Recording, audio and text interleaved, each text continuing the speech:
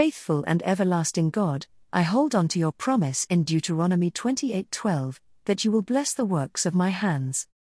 I pray for success and prosperity over the works of my hands and over all the plans that I have today.